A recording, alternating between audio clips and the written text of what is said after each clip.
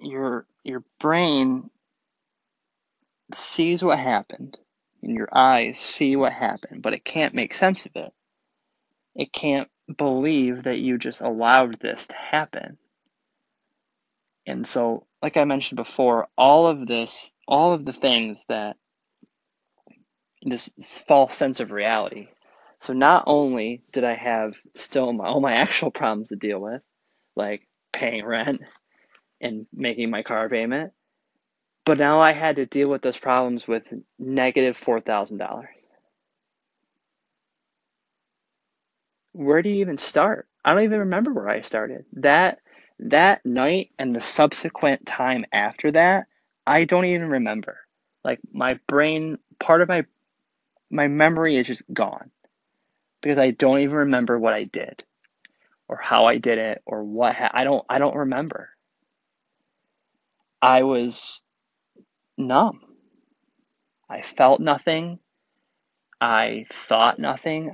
Didn't say anything. That I would just turn into an emotionless human robot. I obviously was late on my rent, was late on my car payment, was late on everything. Every bill, every amount of money that I owed to anyone or anything or for any whatever it was, I was late. Collectors started calling, letters started coming, and I don't even know what I did. I asked for a lot of help. But here's the even sicker part.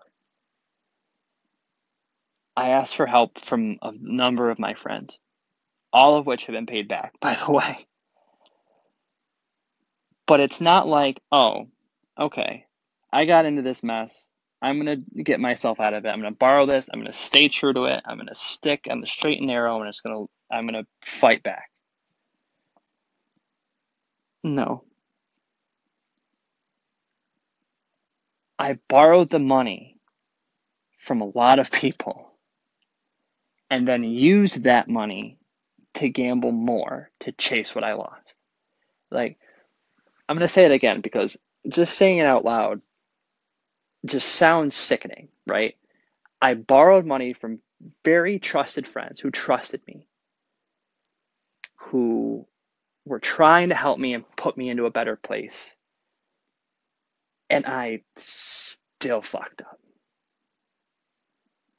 Looked them in the eye, said thank you, and then made the same mistake. My old boss used to tell me, I don't mind you making mistakes, just never make the same mistake twice. That didn't happen. Yesterday, and now I'm going to really get deep and tell you guys something that not very many people know because it's really scary to admit, and I'm even scared to say it out loud. Yesterday, when I told you that there were 20 questions at GA and I answered yes to 19 of them, at the time, the question that I answered no to was, have you ever thought about hurting yourself or somebody else because of your gambling problem? And at the time, the answer was no. Now, at the time, this was a couple of weeks before this incident happened.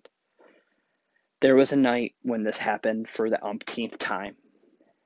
And not only did I still owe money to the bank, but now I owed money to friends and I still couldn't pay rent.